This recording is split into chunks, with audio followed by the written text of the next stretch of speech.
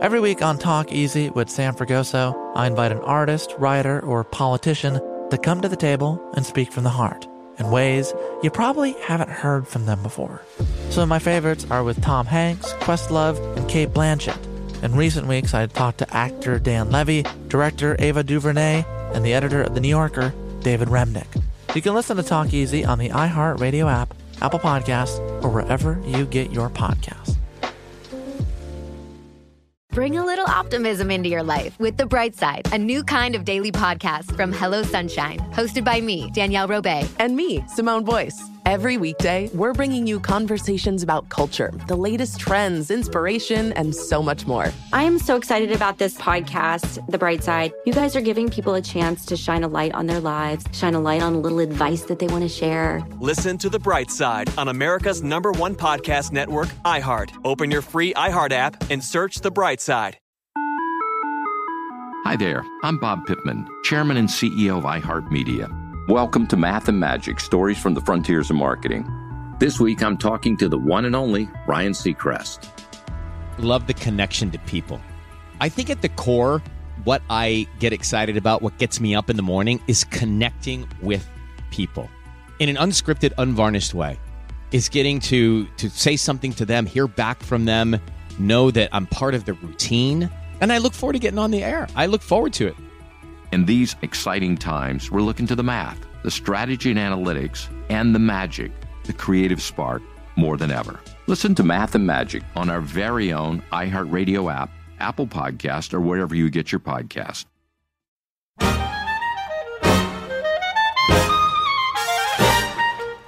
I am so excited. We are at the Sunset Tower Hotel. However, it is not lunch. It is dinner time, and therefore I am dressed in a black velvet Armani blazer, trying to be all sultry sexy for Hollywood tonight, because we're having a meal with an incredible guy, a guy that you've seen in many movies and television shows throughout the decades. Hi. How are you? You look very dashing tonight. Do I? Yeah. He's eternally youthful. He's been rocking it since the 80s, right through the 1990s, 2000s. He's an actor, a writer, a podcaster. What do you eat when you come to the tower? Very hungry, so okay, this is good. perfect. Yes. What is your go-to here? I tend to do a steak when I'm here. Ooh, okay, then I'm going to do the same. We are having dinner tonight with Mr. Rob Lowe. So pull up a chair, grab a glass of rosé, and we'll be back soon. I'm Bruce Bozzi, and this is my podcast, Table for Two. I just want to hit upon, because I happened to watch the trailer for Unstable. Yes. So Rob has a new show, which will be a #1 Netflix show, just like the last one was, with your son, John Owen Lowe, called Unstable. And I gotta say, the trailer is so fucking funny. Oh, good. It's funny, It's right? great. Okay, it's great. Can you tell us about that and working with your son and the whole thing? So the genesis of the whole thing was, I have two sons, Matthew, who's 29 and works in finance now, and John Owen, who is a writer and actor. And he would troll me on my Instagram, just to bust my chops. Right. Relentless. Right. Relentless busting of chops. Just saying, Dad, don't do this. Dad, don't do that. Go on my Instagram and go back and look, and you will see he's super witty. Yeah. And really, really funny. He's very good. The way he delivers lines. Yeah. It's hysterical. He's got good timing. Yeah. So he started doing that, and just to bust my chops. There was no agenda to it. He just was doing it as a goof on his old dad.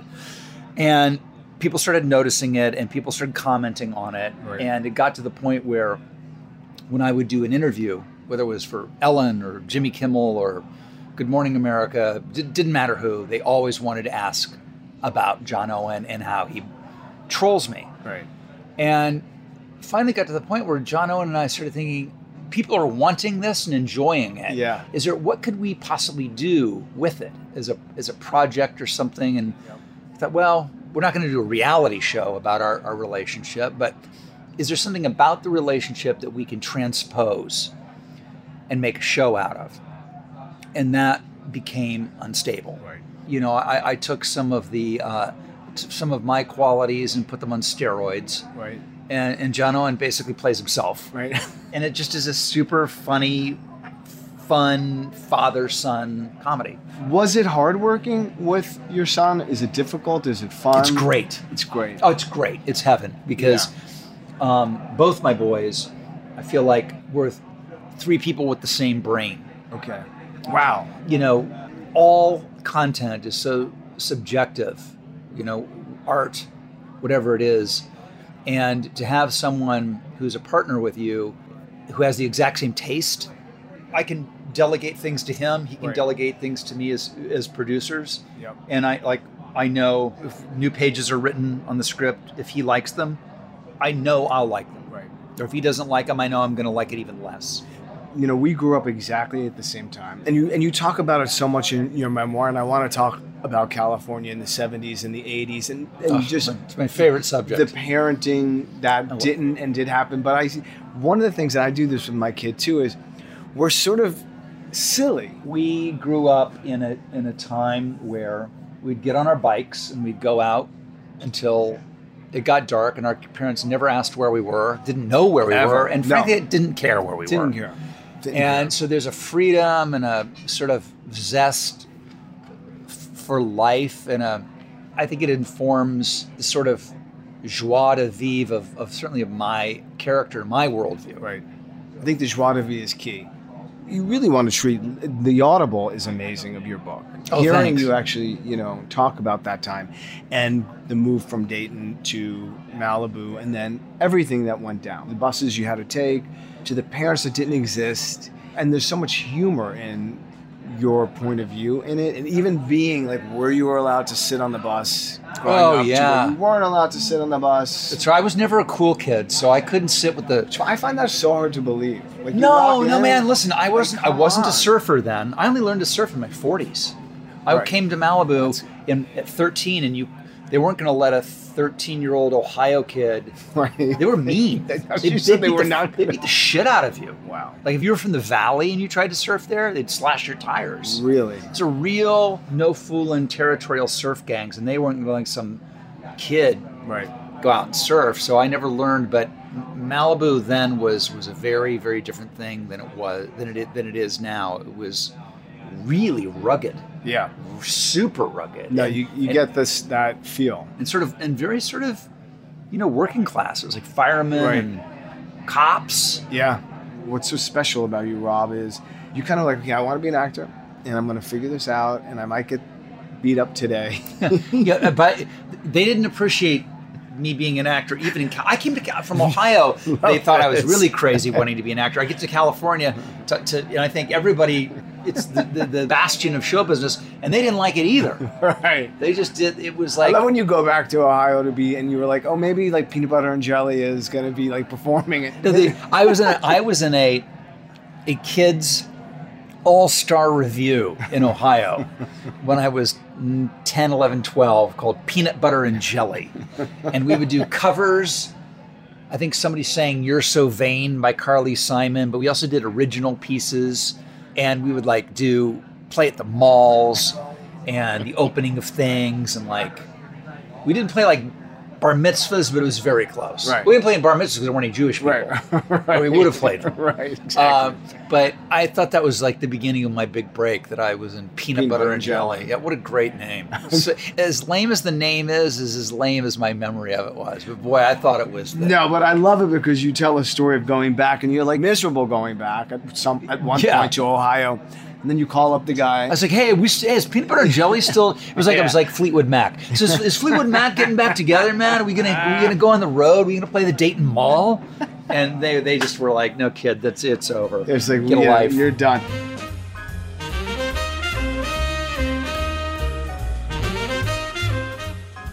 I know a lot about Rob's career because just being basically the same age, I watched, and there was a lot of influences of your movies and things that were going on. Yeah. You referenced sort of growing up in Malibu and the kids and the freedom. How did you figure that out with Cheryl, with your boys? Because the world changed so much. The world did change. I mean, no parent today is going to let their kid go on an audition from Malibu into Hollywood, taking 3 buses by themselves. By themselves at 12. Right. It's not going to happen. So when I had kids, I tried to give them as much freedom as I could. And the main thing I did was there's always going to be that cool house that everybody wants to hang out at. Right. And I decided it would be mine. Yeah. That key. Because then you can keep an eye on everybody. Yep. When I was young, it was the Sheen's house. Right. But Martin was always on location. Right. So Rob grew up literally next to Martin Sheen and Janet Sheen. Right. Martin and Emilio Estevez and Charlie Sheen. And we were all friends. And theirs was the cool house because they're cool people, but they also had a pool. They had an amazing pool. So I recreated that with my house. So all the kids were there all the time. I know all my boys' friends. So you have the intel. Yeah. You have the behind the scenes. Otherwise, you're not getting it because they're not going to give it up to you. But if you can kind of witness it, then it's very helpful as a parent. You talk about, and I found it so devastating. So you talk about this group of kids that you were growing up with. They all died horribly. Yeah, we had in my junior high. My junior high was 3 grades. It was the 7th grade, 8th grade, 9th grade junior high. There were 700 kids, probably. Right. And there were at least 7 deaths. That's insane. And like if that happened today, it'd be like an international news story. Completely. It'd be like, what's going on? I mean, nobody cared. It was just like, it was just a different time. Right. But, a lot of them were drug overdoses. A lot of them were tragic freak accidents. Yeah. But all of them were because of the lack of parent oversight, access to drugs, and the behavior that unsupervised kids will have that put you in a position to have a freak accident. Yeah, you lay that out, I think, kind of perfectly with those 3 things that come into play as far as what's responsible for that. Mm-hmm. Because clearly there's still an issue going on with kids that are and they're dying from fentanyl overdoses, and kids don't have the freedom that they used to. But what I feel from your growing up was a kid that knew who he wanted to be, how to get there, how to figure out how to get there. To be a kid, to be able to take 3 buses to go to an audition, that, like you said, perfectly at that age, which is a 30-second audition for a commercial. It's like, oh, okay, turn around, what's your name? Great, go home. And it's like... I knew what I wanted to do. I knew who I wanted to be. And it was a blessing. It gave me a focus. I didn't have to struggle. And I see so many, almost everybody, at a certain point you're going, what am I going to do with my life? And, I just didn't have that experience. It's hard for me. I empathize with it, but I don't relate to it. Right. Because I didn't have that. Right.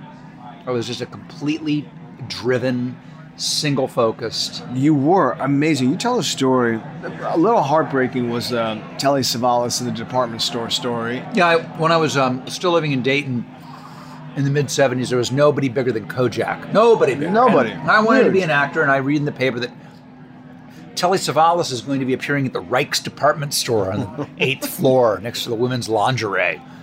And I was like, what? So I take the bus again with the buses. And there's another one. So I'm 10 years old. And I go, hey, Mom, I want to go see some Hollywood actor down at the department store. She said, yeah, great. So I go down there. I wait in like a 4-hour line to get his autograph. I finally get to the front of the line, and they shut the line down. It's time for him to go. And I'm super bummed because I bought him a lollipop because Kojak, his bit was he always sucked a lollipop. And I think he has tagline, who loves you, baby? Right. Who loves you, baby? With his like blow pop or whatever the fuck it was. Right. And I'm like all of 10. And I it's amazing. I grab one of the guys by the coat and go, excuse me, sir, could you just give this lollipop to Mr. Savalas? He said, yeah, sure, kid, absolutely. And he turns to walk away and he throws it in the trash. And I was so like heartbroken. And I just remember it. I've never forgotten it. I think about it all the time in terms of dealing with people who come up to me. I was at once a fan of somebody's. And so I don't have to try to. It's in my nature. I always enjoy meeting people. Right. Because I remember vividly what it's like to be a fan of somebody's. Yeah, no. I don't want to throw anybody's lollipop in the trash.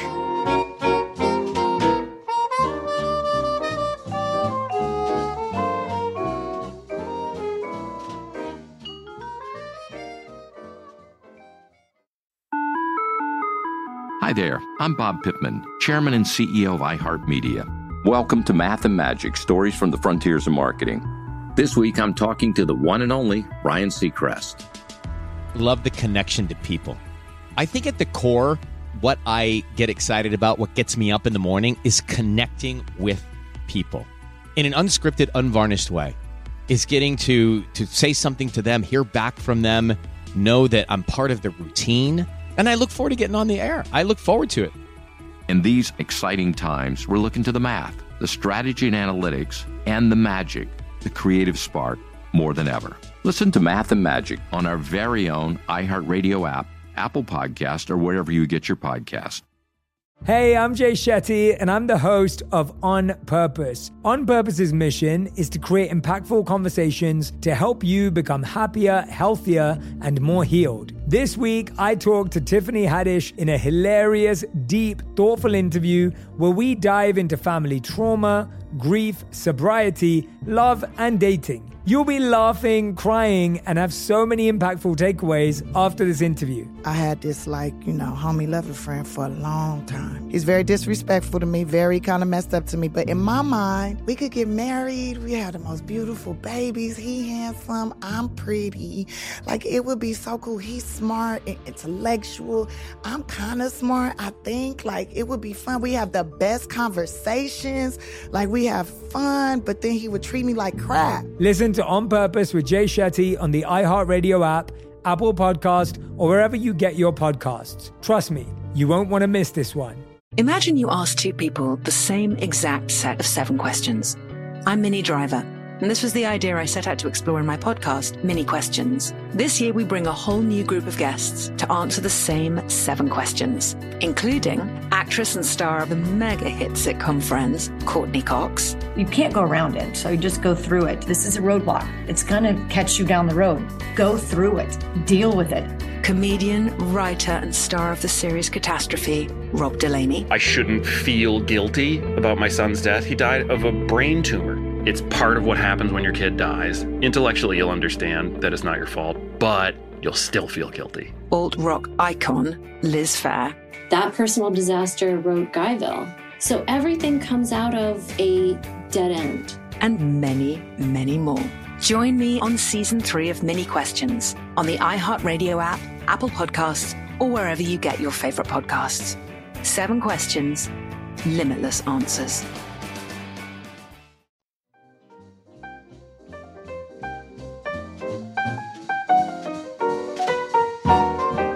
We're back. Today is a special one for me on Table for Two with the beautiful Rob Lowe. Rob's 4-decade career wasn't always easy, and in 1982, he nearly walked away. But just a year later, Francis Ford Coppola's adaptation of The Outsiders changed Rob's life forever. Let's jump back into our dinner. Your memoir really goes deep into the audition process and then the actual shooting process with Francis Ford Coppola, which is crazy what he made you guys do. Because that was the first really big moment. My first movie. That was your first movie. So you'd done smaller stuff. I'd done a sitcom on ABC, and I played the teenage son. And it ran for 6 episodes and was canceled. And then I'd done some after-school specials, if you remember those. I remember those. At Wednesdays on 3 o'clock. I remember yours. It was a big deal. It was a big one. Yeah. It was an important moment for me. But I'd never done a movie. Right. And, sitcoms and after-school specials are not movies. Right. And they're certainly not Francis Ford Coppola. Yeah. And, Coppola at that, still one of our great filmmakers. Yeah. At that moment, he was only a few years off of making Apocalypse Now. Right.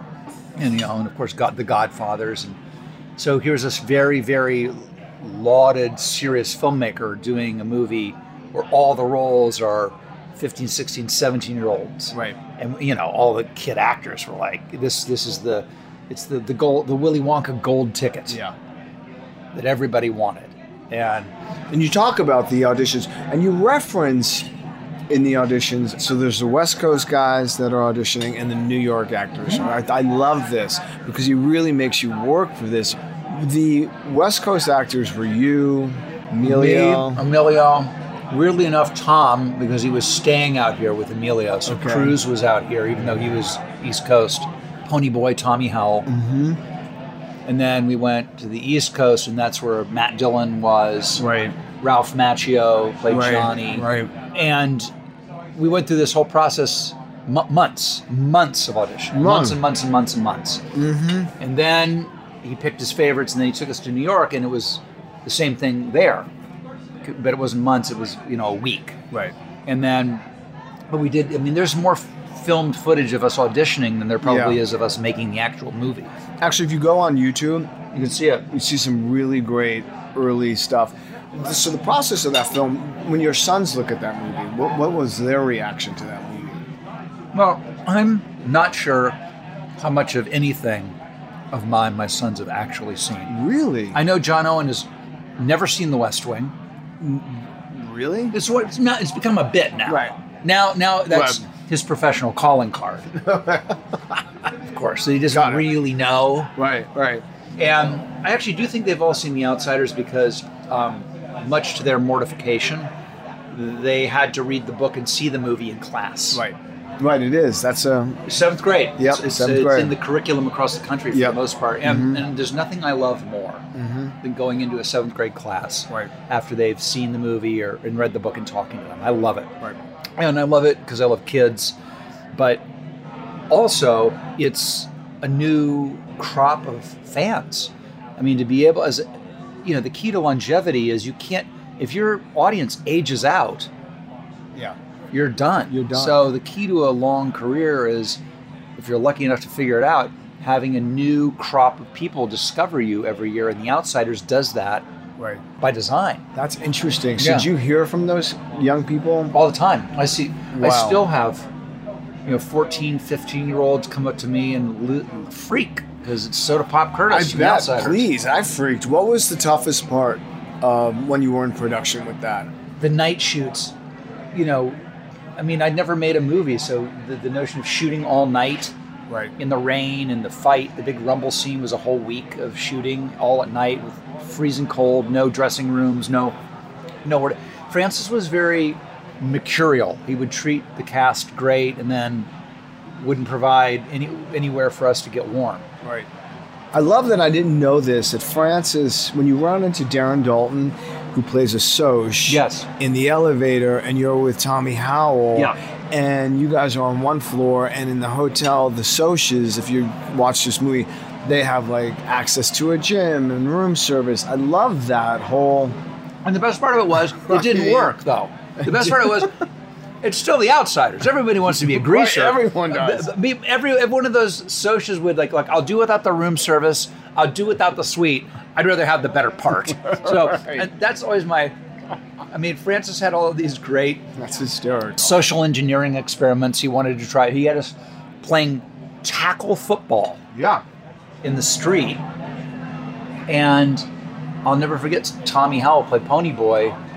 His dad was one of the great stuntmen. Yeah. Chris Howell, the legendary stuntman. So Tommy knew his way around even though he was only 15. And he huddled us up and said, listen, I'm calling this game. We're done here. Because if I break my leg on this next football play, I'll be on the next flight home and somebody else will be playing Ponyboy. My favorite thing, though, Francis wanted us to learn about being greasers by talking to people who were greasers in the 50s. So me and Cruz were hooked up with this family and had to go spend the night at their house in the basement. And I can just remember lying in this cot in the basement of a house in Tulsa with a family I never knew, and just looking over at Tom and going, what the fuck are we doing? It was, I understand why Francis did it. I get it.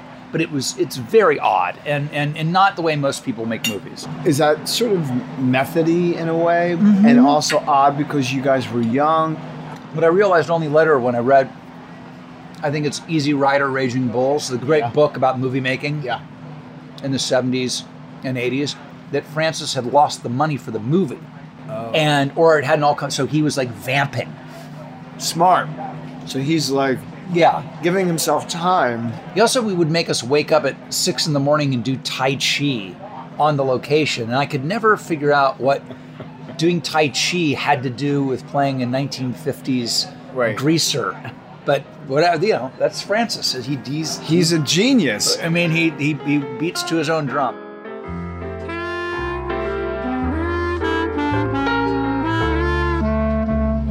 So if you had to like think back, and if you had to sort of think of an adjective for each person that you were with, like if I said Swayze, like what comes to mind? He was a true Renaissance man. Yeah. He was a professional ballet dancer. He was a rodeo champion. He was a songwriter. There wasn't a job that he hadn't had. There wasn't anything that he wasn't good at. Right. He was a gymnast. Right. He was just one of those guys that was like, anything you mentioned, you go, yeah, I did that. Yeah. And he had. Right. There wasn't like, hey, this skydive. Well, I skydived 27 times. He was just one of those guys. Yeah.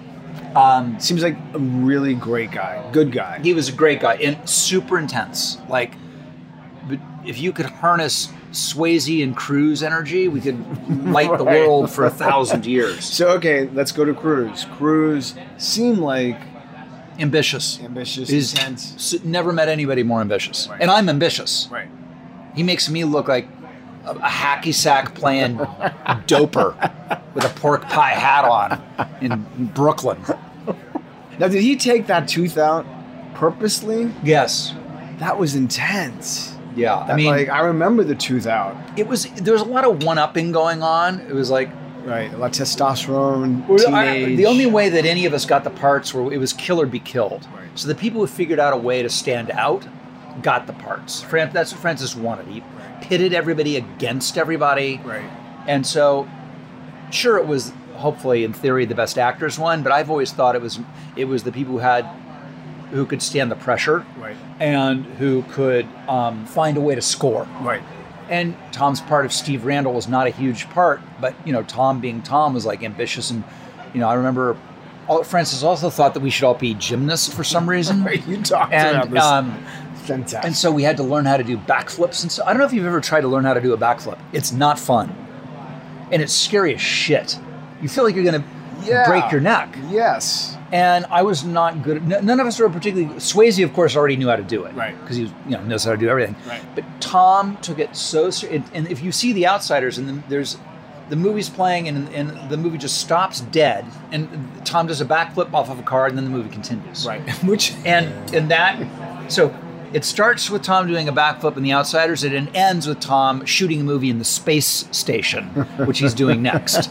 We started a very serious trend for him. You really did. Yeah. So now Matt Dillon, who seemed kind of brooding and intense, he's like the New York... He was Francis's favorite. He was? Francis was in love with him. Really? So much so that when the movie came out, we were making the book, an exact replica of the book. Yeah. And when the movie came out, it was all centered on Matt's character. So he cut a lot of what we shot. And about 15 years ago, they recut The Outsiders to what we actually shot. It's called The Outsiders, the complete novel. Really? And that is now sort of what everybody watches. Okay. But that original version is a extremely truncated. And it was really shocking for all of us. Right.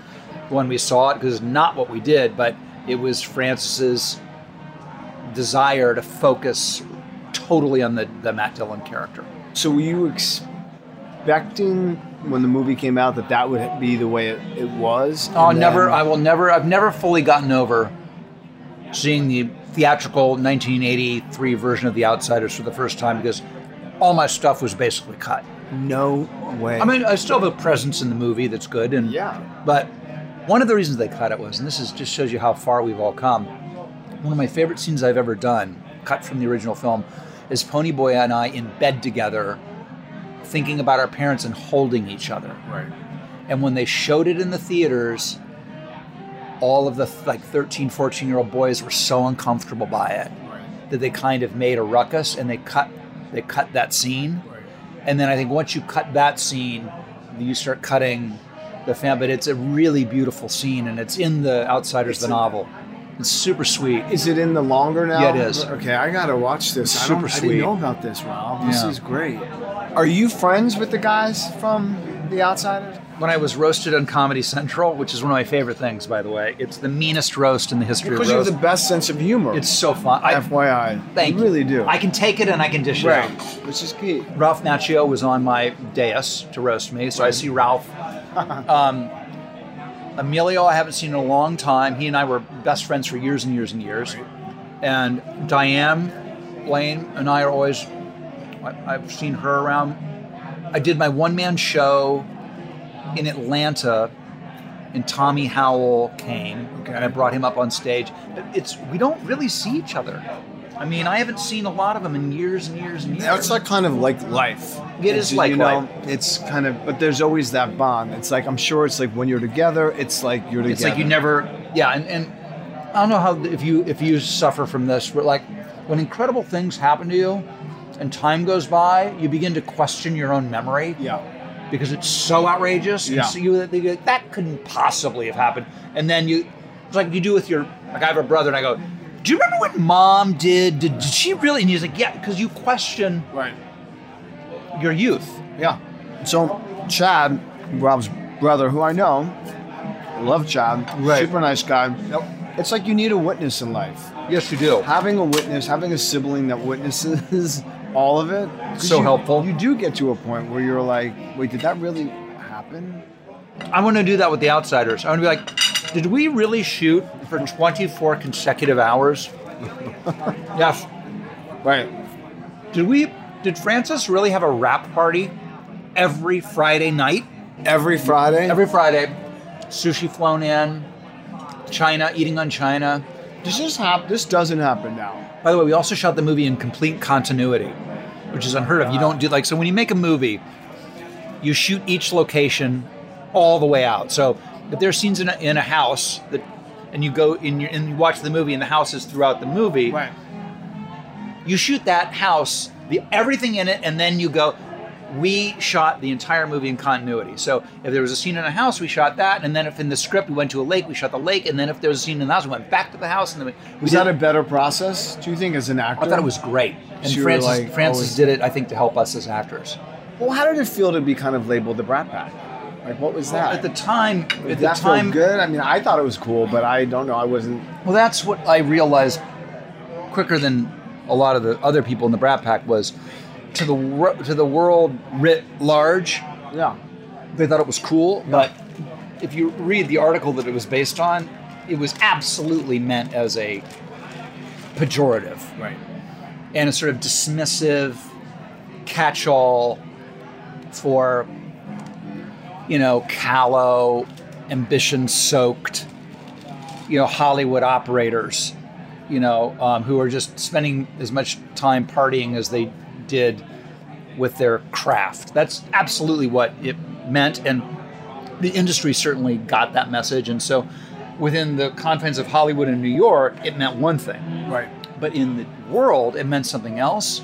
And, I very quickly got to the point where I realized that and was like, how great. Right. But there were other folks who to this day won't talk about some of those movies because they felt so pigeonholed by that name. Right. But, I've had a ton of therapy over my years, and you realize that people's perception is none of your business. Yeah.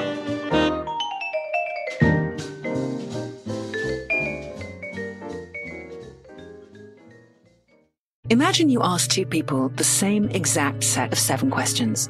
I'm Minnie Driver, and this was the idea I set out to explore in my podcast, Mini Questions. This year, we bring a whole new group of guests to answer the same 7 questions, including actress and star of the mega hit sitcom Friends, Courtney Cox. You can't go around it, so you just go through it. This is a roadblock. It's going to catch you down the road. Go through it. Deal with it. Comedian, writer, and star of the series Catastrophe, Rob Delaney. I shouldn't feel guilty about my son's death. He died of a brain tumor. It's part of what happens when your kid dies. Intellectually, you'll understand that it's not your fault, but you'll still feel guilty. Alt-rock icon, Liz Phair. That personal disaster wrote Guyville. So everything comes out of a dead end. And many, many more. Join me on Season 3 of Mini Questions on the iHeartRadio app, Apple Podcasts, or wherever you get your favorite podcasts. 7 questions, limitless answers.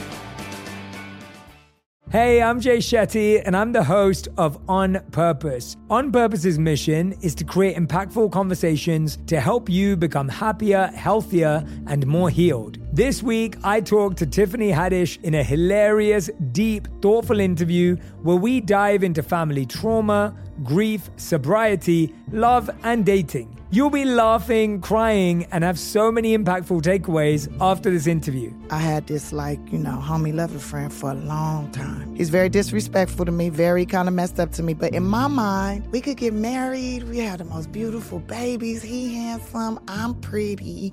It would be so cool. He's smart and intellectual. I'm kind of smart, I think. It would be fun. We have the best conversations. We have fun. But then he would treat me like crap. Listen to On Purpose with Jay Shetty on the iHeartRadio app, Apple Podcast, or wherever you get your podcasts. Trust me, you won't want to miss this one. Hi there, I'm Bob Pittman, Chairman and CEO of iHeartMedia. Welcome to Math and Magic, Stories from the Frontiers of Marketing. This week, I'm talking to the one and only Ryan Seacrest. Love the connection to people. I think at the core, what I get excited about, what gets me up in the morning, is connecting with people in an unscripted, unvarnished way. Is getting to say something to them, hear back from them, know that I'm part of the routine, and I look forward to getting on the air. I look forward to it. In these exciting times, we're looking to the math, the strategy and analytics, and the magic, the creative spark, more than ever. Listen to Math and Magic on our very own iHeartRadio app, Apple Podcast, or wherever you get your podcast.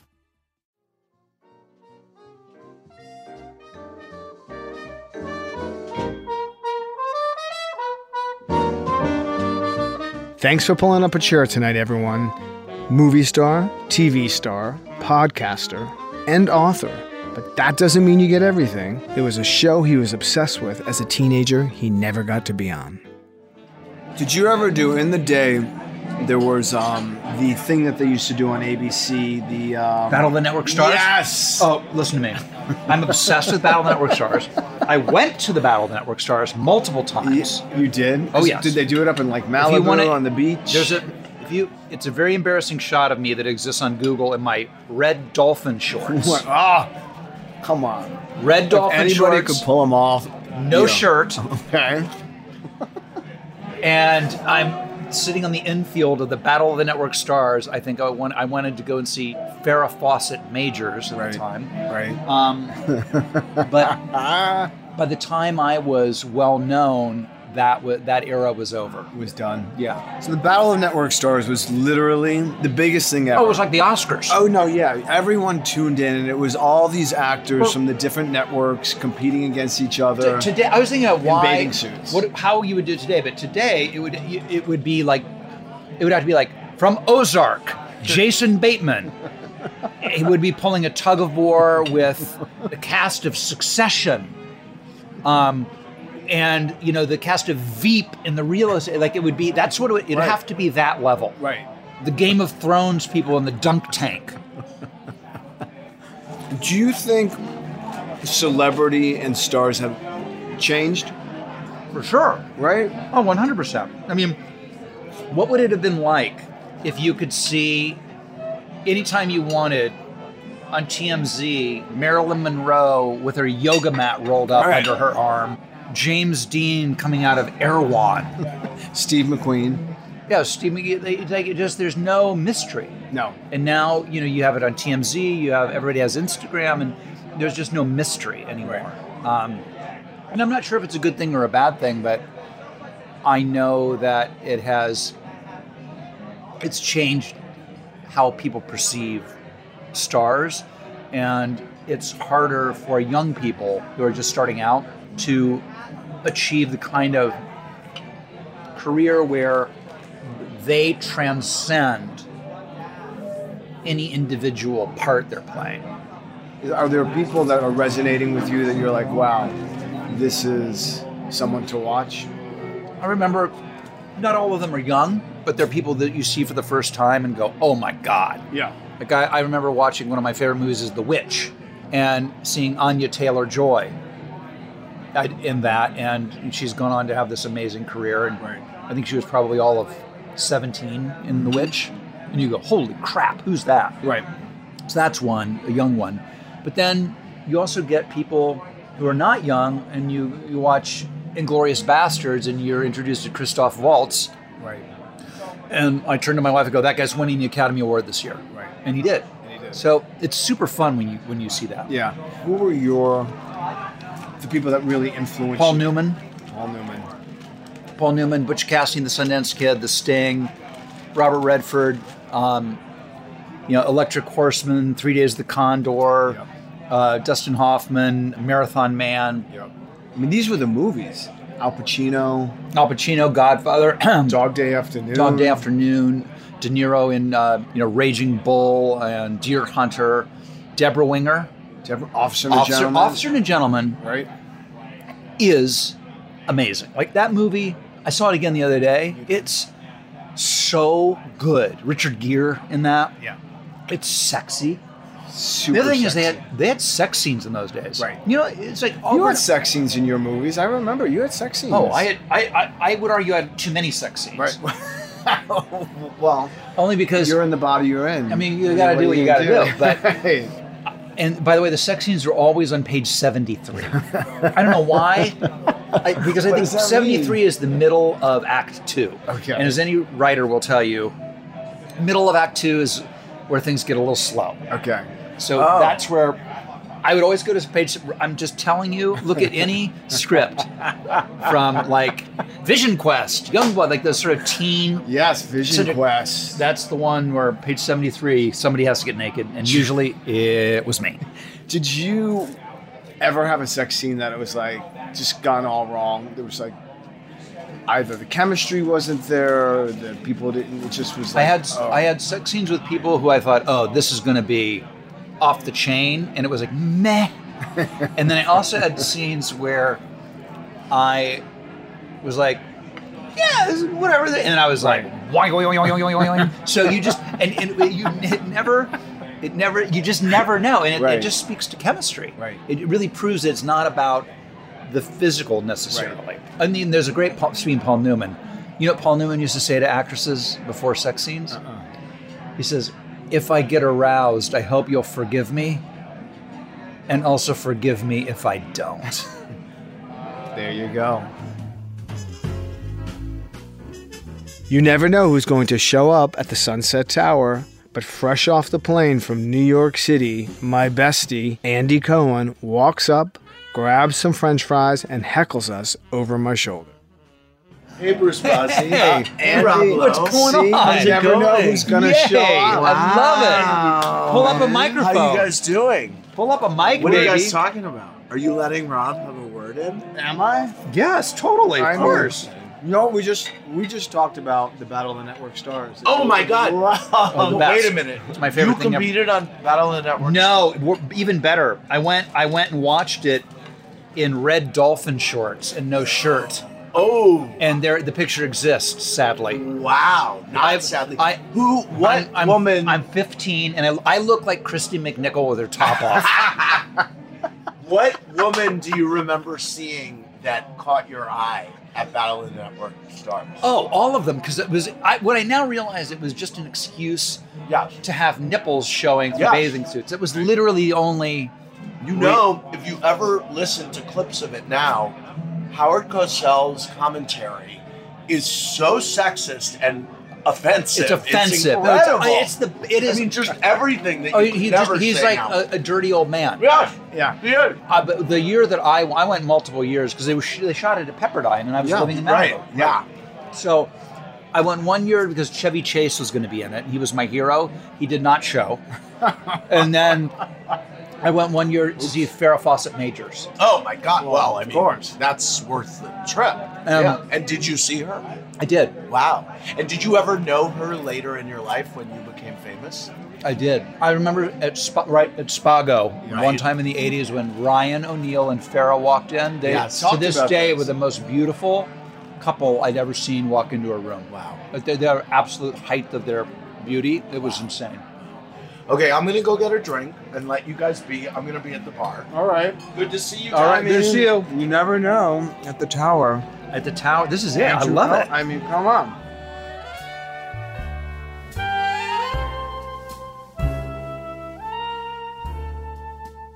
You know, your wife is amazing. You have a very long relationship.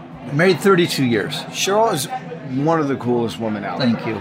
She loves you. She was super excited that I was coming to hang with you today. This is awesome. And we connect. How do you keep a marriage in Hollywood in that form? How do you, because it's hard. I think it's hard. It's hard anywhere, right? I mean, it is not just Hollywood. It's everywhere. Marriage is hard, and it can be hard. It's not hard. If it were hard, nobody would do it. Right. It can be hard and will be hard. Right. I have a couple thoughts. One is that it's all about who you choose. I chose Cheryl was and is my best friend. Right. So if you marry for anything other than the fact that it's your best friend, you're at a disadvantage from the jump, because that will sustain when the other stuff ebbs and flows. Exactly. People say marriage takes work. I'm not sure if it takes work, but what it does take is forgiveness. And being really cognizant of what hill you're willing to die on. That is sage. Yeah. You know what I mean? I hear you. It takes staying in the room. Yes. Because if you leave the room, just stay in the room. When it ebbs and flows. Yes. When you got to stay in the room. You definitely have to stay in the room. And then I think that there's a sense maybe on the outside when one looks at a long marriage and goes, oh, they're blessed, true, and it's a perfect marriage. There's nothing that's perfect. Right. And I think the minute things go south for whatever reason, it could be many reasons, I think people can go, oh, I knew it. This is bad. This is a mistake. The marriages that work don't have. Everybody has those dark periods, and when they come, and they do, just like a career. Yeah. Everybody has periods where it's not happening right like you would like it. Right. Life is like that. It's ebbs and flows. You just can't bail on the ebbs. Right. Because eventually it will turn around if you're with the right person. Right. If you stay in it, it will last because it's unique, and you guys, you could feel your chemistry still. We were together a couple of months ago. Yeah, right. And you feel it, and I think you're right. If you're lucky enough to fall in love with your best friend, a person who becomes, you have to have the heat. I do believe you need the heat. You need the heat for sure, and if you don't have the heat, and that's a chemical, and that's a chemical thing. Yeah, that's like I still have it with Cheryl. Yeah. I mean, and you got to keep the heat. You got to keep the heat. That ebbs and flows too. It's not like. And by the way, and that comes and goes too. There are times when you're just like and then all of a sudden you just like are wild for somebody. Right. It's one of the great human mysteries.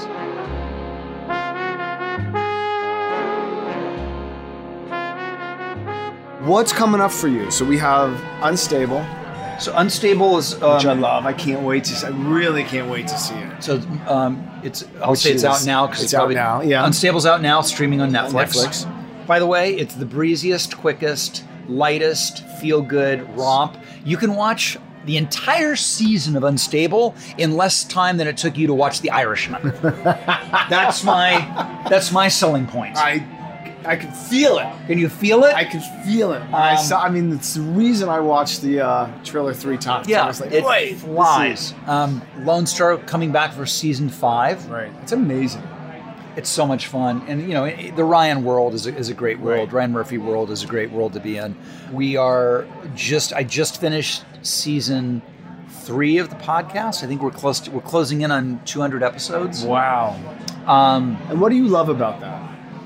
I love this. I love what we're doing. Yeah, I love going down rabbit holes. The long form interview. Yeah. Very few people do. Podcasts is where long form interviews live. Right. Exactly. So that's why I love it, and I'm very curious. So I like having people on to learn from them, but I also like having people on that I know. But I also know that the public does not know them in a way that I know them. Yeah. And I want to bring that part out. Like a good example for it is Maria Shriver and Oprah. And I've had them both on the podcast. And Maria is one of the smartest, eloquent, dignified former first ladies, Kennedy. But she's really funny. And can giggle and let her hair down and do that. But you're not seeing that when she hosts the Today Show. Right. And the same with Oprah. to get Oprah laughing and doing her thing is like, you have to know somebody to bring that out. Same with Gwyneth. People have a very specific opinion of Gwyneth Paltrow. Right. And then I have her on my podcast and she's talking about how my wife taught her to give a blowjob. Right. By the way, true story.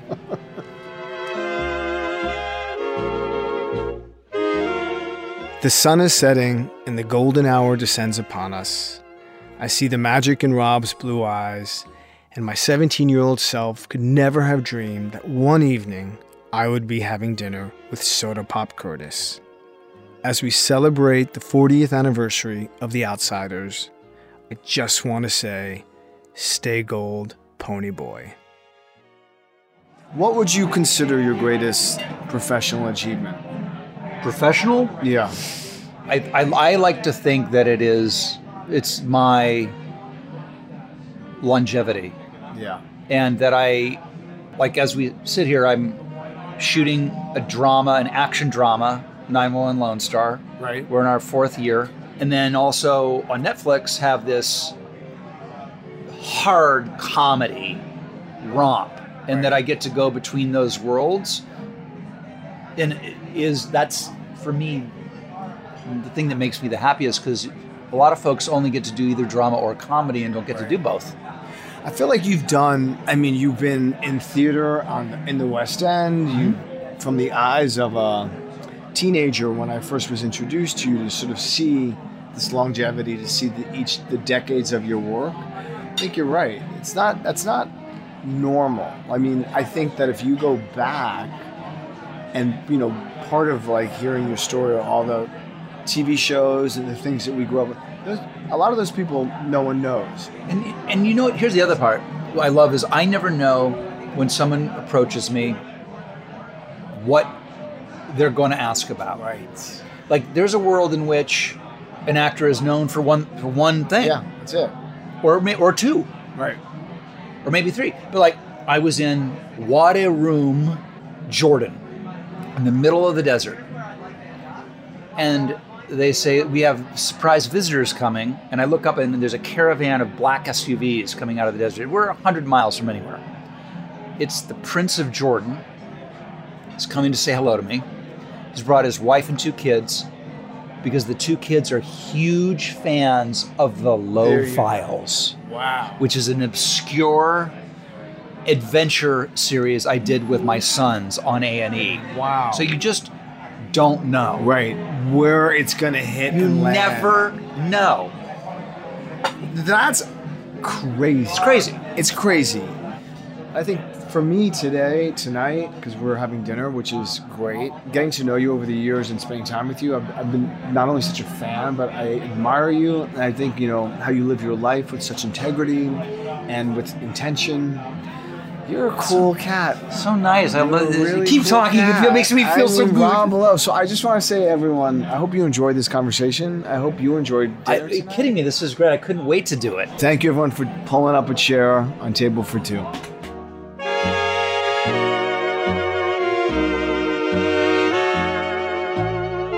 Table for Two with Bruce Bozzi is produced by iHeartRadio, 737 Park, and Airmail. Our executive producers are Bruce Bozzi, Jonathan Haas-Dressler, and Nathan King. Table for Two is edited and written by Tina Mullen and researched and written by Bridget Arsenault. Our sound engineers are Emil B. Klein, Paul Bowman, and Alyssa Midgaff.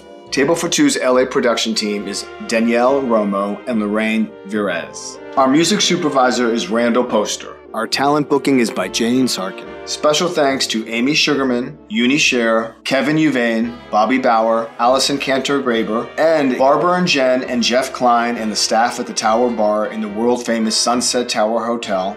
For more podcasts from iHeartRadio, visit the iHeartRadio app, Apple Podcasts, or wherever you listen to your favorite shows.